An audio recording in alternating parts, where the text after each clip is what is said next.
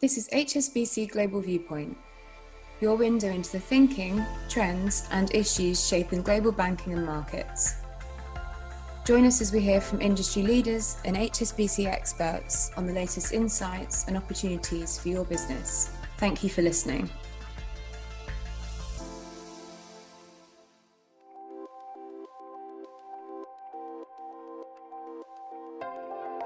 Hi everybody, welcome to the first edition of the ESG Brief for 2022, your window on the views of the environmental, social and governance team here at HSBC Global Research. I'm your host, Jack Reed. We'll be talking today with analyst Amy Tyler about how drones and blockchain can help cut through the complexities of the retail supply chain. We're looking at a new report from HSBC on carbon pricing in China. And we'll be reviewing some of the work we've done on the state of boardroom diversity in 24 markets around the world. Remember, all the disclosures and disclaimers associated with this podcast must be read through the link on your media player. And with that, a welcome to Amy Tyler. Thank you very much. Amy, the team has written a lot about the retail supply chain. Give us a brief picture on why this matters so much. The retail supply chains are vast and very complicated, and much of the work is outsourced and subcontracted all around the world, with materials coming from numerous locations where there is a tendency to be less transparent. And most retailers, therefore, not fully disclosing their supply chains. So, for example, in the Fashion Transparency Index, in 2020, only 40% of 250 retailers disclosed their first-tier suppliers, which is the suppliers they're in contact with. This rose to 47% in 2021. However, this is still a long way to go. So the main problem here is the lack of accountability. It creates problems such as poor governance and social risks, including human rights and working conditions as well. And also the inability to understand a company's environmental footprint, which are key ESG metrics. So the real importance to investors is that we're seeing brands in the headlines being linked to these poor practices. And with the number of regulations that are on the rise, this runs the risk of fines from these regulations and more negative coverage for the lack of supply chain transparency.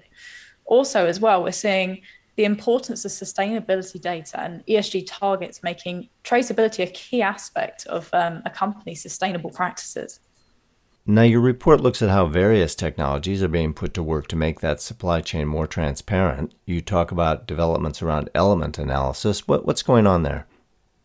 So we find this one of the most interesting of all the technologies, and it involves taking a sample of product and creating a chemical fingerprint, which then determines the location of the fiber. And this is done by comparing it with samples taken from the location it's claimed to be from. The benefit of this is that retailers can then confirm a product's origin, and it helps reduce the risk of counterfeit labelings through the supply chain. It can also be applied to other industries as well, including food. And as the database grows of all the testing and sampling, the ease of identification grows. And blockchain? Yeah, so this can comprise a list of records that is on this decentralized system, and it really helps the retail industry increase its transparency by bringing the ability to map the entire journey the product goes through from this raw material stage to the finished goods. And the other technologies as well, such as Internet of Things and AI, really complement this blockchain by adding in sensors and traceability to increase the accuracy of this data. And the report also talks about drones. I mean, presumably this is some kind of literally top-down view of the supply chain. What are they for exactly that can't be found by other means?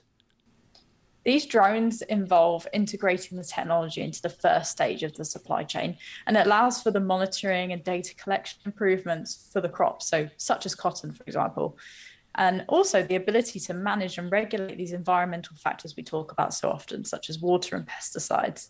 And this data can be passed on to the retailer as it's collected by the drone and sensors and cameras. And then they have a clearer picture of the raw material that goes into their final product, improving the transparency overall. So it literally is a top-down view, yes. So all this sounds great for supply chain transparency, but potentially hugely expensive. How advanced are retailers in embracing these technologies, and who are they?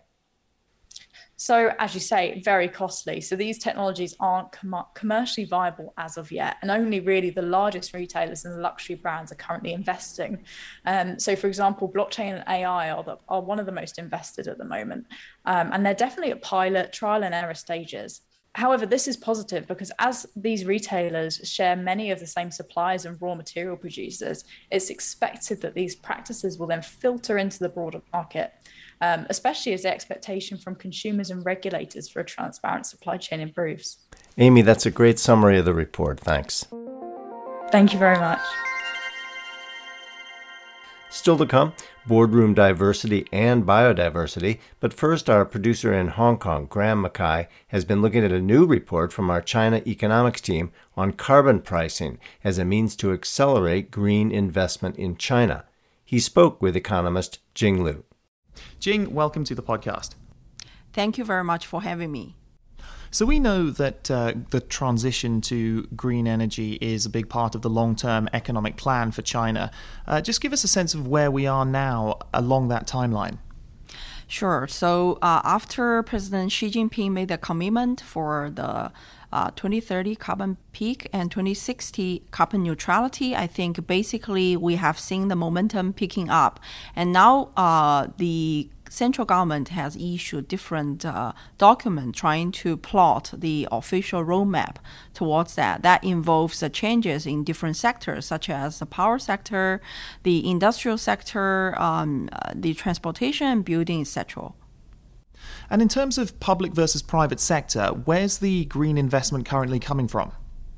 So far, we have seen the state-owned enterprises taking the lead. So basically, in the case of China, actually the power and industrial sector account for about 80% of the emissions. So it's essential to have them going through the green transition. For these sectors, the state-owned enterprises have a larger share. So very naturally, we have seen, for example, the State Grid announced that they are going to invest 500 billion renminbi just for this year in order to upgrade the power grid together with building some energy storage. And elsewhere in the heavy industry sector, we have seen similar changes as well. Okay, so SOE's leading the charge towards the greener economy in China. POE's lacking behind somewhat, but that's where carbon pricing comes in, according to your latest report.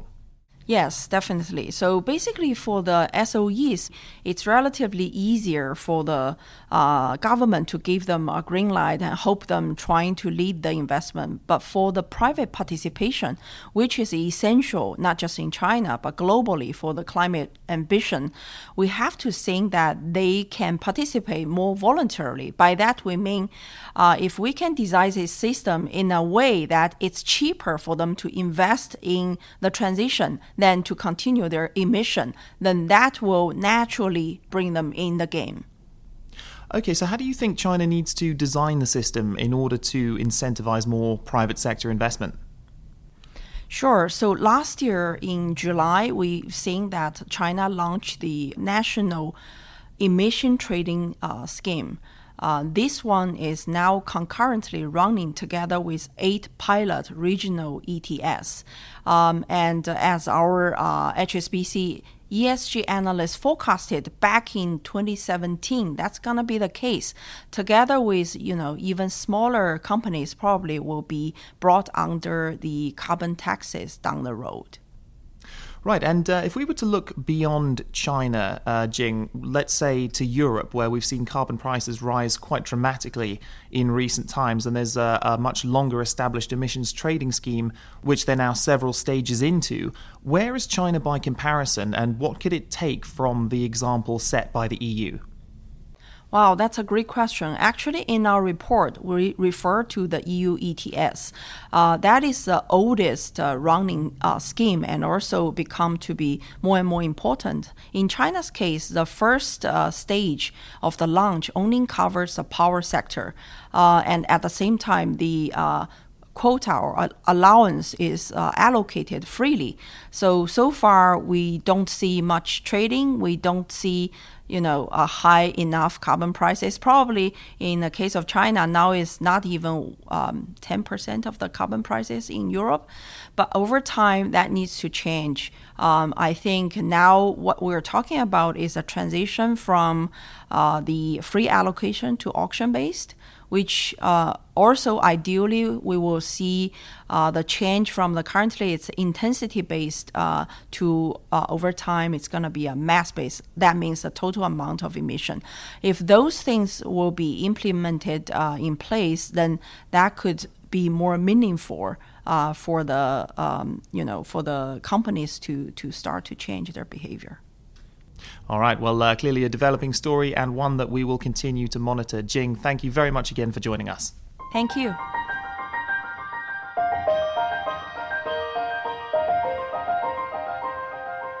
We turn now to diversity in the boardroom with governance analyst Irina Kobal. Irina published a report last month in which she looked at trends across 24 markets. So when it comes to governance in the boardroom and what investors expect, where has the focus been until now? Yeah, we have seen actually a lot of focus on diversity recently, and most of the diversity considerations and efforts have been focused on gender and ethnic diversity. As you have mentioned, we looked at 24 markets, and 21 of them, they actually provide for some sort of gender diversity disclosure requirements or recommendation for boards. And 18 of them have set gender diversity quotas or targets. Actually 19 now, because Hong Kong in December last year introduced a new requirement for boards of listed companies to have at least one director of different gender by 2024. And we also have seen developments on ethnic diversity. For example, the Financial Conduct Authority, the regulator in the UK, proposed a new rule for listed companies to disclose on a comply and explain basis whether they meet the new diversity targets. And one of them is actually to have at least one member from non-white ethnic minority background on the board. And how do you measure progress on these points? Yeah, measuring the progress is actually the key here, I think. And gender diversity is one of those dimensions of diversity which are probably most easily measurable. And in the markets we looked at, they are also something that's required to be reported. And we see great progress among the largest listed companies in Norway, France, Italy, and the UK. So they all report that more than 30% of all board seats are actually held by women. At the same time, we see that in Saudi Arabia, UAE, Mexico, Russia, and Korea, women representation on the boards of the largest companies is below 10%. So you're picking up some big differences there in gender representations between companies in the developed and emerging markets. Your report also takes the whole question of diversity quite a bit further in terms of what you refer to as cognitive diversity in the boardroom. What do you mean by that? Yes, we look not only at ethnic and gender diversity, which we believe are really important, and we welcome the progress made. However, to improve company performance, we think that boards need to have cognitive diversity in the boardroom. And this is how board members think, reason, solve problems. We think cognitive diversity in the boardroom will really allow them to see things differently, engage in different ways, create new options. So, and all this will eventually lead to enhanced decision-making and corporate performance. So this is breaking out of the mold of what you refer to in the report as groupthink. Cognitive diversity, it may be reached in the boardroom by a variety of different diversity characteristics. For example, it may include age, personality, sexual orientation, so identity diversity, as well as social economic backgrounds, culture, nationality, skills and experiences, so-called experiential diversity types. Irina, in what markets is this getting attention? So we see that these conversations are definitely developing. Diversity of thought is actually mentioned in the corporate governance codes, listing rules or regulation of 4 markets of the UK, India, Singapore, and Hong Kong. However, in practice, these considerations are not well implemented.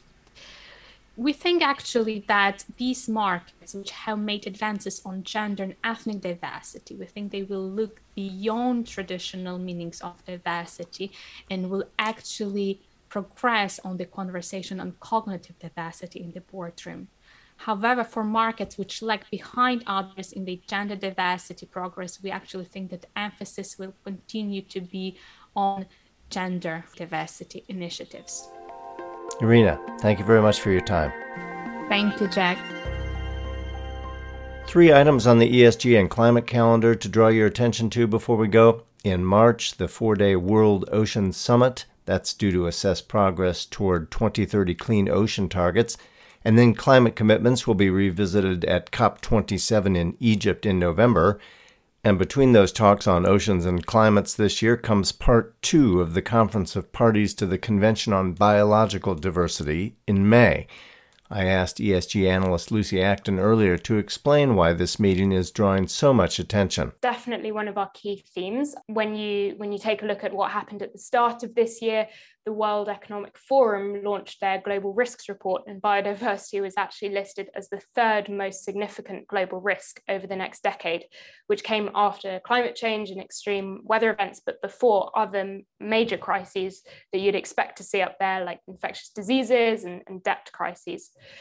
And obviously, we think the Biodiversity COP will be a good catalyst for more discussions about ecosystem protection.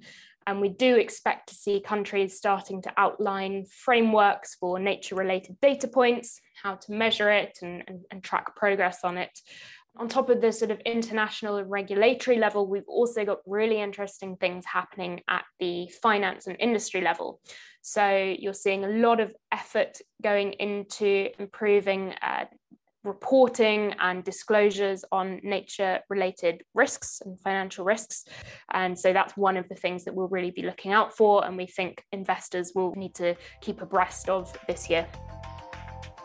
So that's our ESG brief for January 2022. Special thanks to Amy Tyler, Irina Kobal, Jing Liu, and Lucy Acton. From the ESG team here at HSBC Global Research, thanks very much for listening.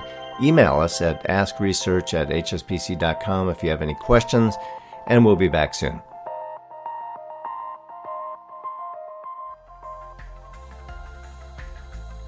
Thank you for listening today. This has been HSBC Global Viewpoint, Banking and Markets. For more information about anything you heard in this podcast, or to learn about HSBC's global services and offerings, please visit gbm.hsbc.com.